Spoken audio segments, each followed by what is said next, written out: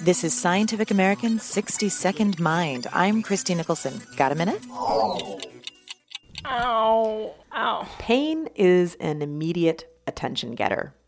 And when we're in pain, we think we know the exact location of the source of that pain, for example, your knee or your back. But our ability to pinpoint pain varies across the body and in a specific pattern. Scientists created sting-like discomfort on the surfaces of volunteers' bodies using 2 lasers. They measured the minimum distance between the 2 pain points where the volunteer could still distinguish between the 2 stings. And they found that this capacity to discern different pain points, called spatial acuity, improves as we move towards the center of our bodies. For example, we're better at detecting the 2 pain points on the shoulders than at the wrists.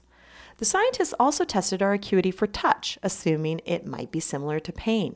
While we tend to have an equal ability to detect touch and pain, scientists found that our acuity for simple touch decreases towards the center of the body. So in this case, it's harder for us to detect non-painful touch at our shoulders than at our wrists. The exception to this rule of thumb, if you will, is our fingers.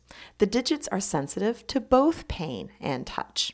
But it's not because fingers have more nerve fibers. The researchers think it might be a question of information processing. Because we use our fingers constantly, we're more practiced at sensing them, whether they're playing the piano or hammering a nail. Ow! Thanks for the minute.